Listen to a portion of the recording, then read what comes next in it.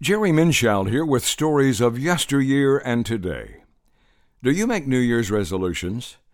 I'm not one to do that, whether it's New Year's or my mid-year birthday, because when I have, I rather quickly break them, so why bother? But it is a good idea to count your blessings, not just once a year, but daily. We do live in tumultuous times. You know that by turning on any newscast, and it's easy to let it upset you. Peggy Noonan, the famous author and speechwriter for presidents, is now a Wall Street Journal columnist.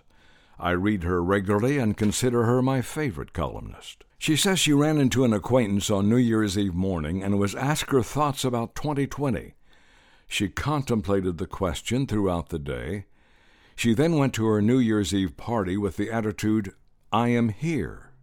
I am here. I am lucky. I'm alive. Her advice? Live life, enjoy it, roll with what comes. And that's good advice. It reminds me of the old saying, relax and smell the roses, or the coffee. And why not both? Noonan went on to say, God is in charge of history. She remembers watching The Late Show with David Letterman back in 2002. His guest was acclaimed musician and songwriter Warren Zevon. The singer was in his 50s and had recently been diagnosed with a terminal disease. Letterman said to Zevon, from your perspective now, do you know something about life and death that maybe I don't know now?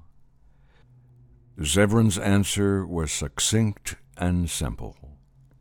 I know, he replied, how much you're supposed to enjoy every sandwich. Every sandwich. Yes, the simple things, the beautiful things.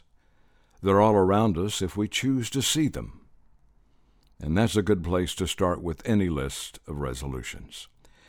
I'm Jerry Minschild. To learn more about books I have written and my podcast, go to SantaFeCocktail.com. That's one word, SantaFeCocktail.com.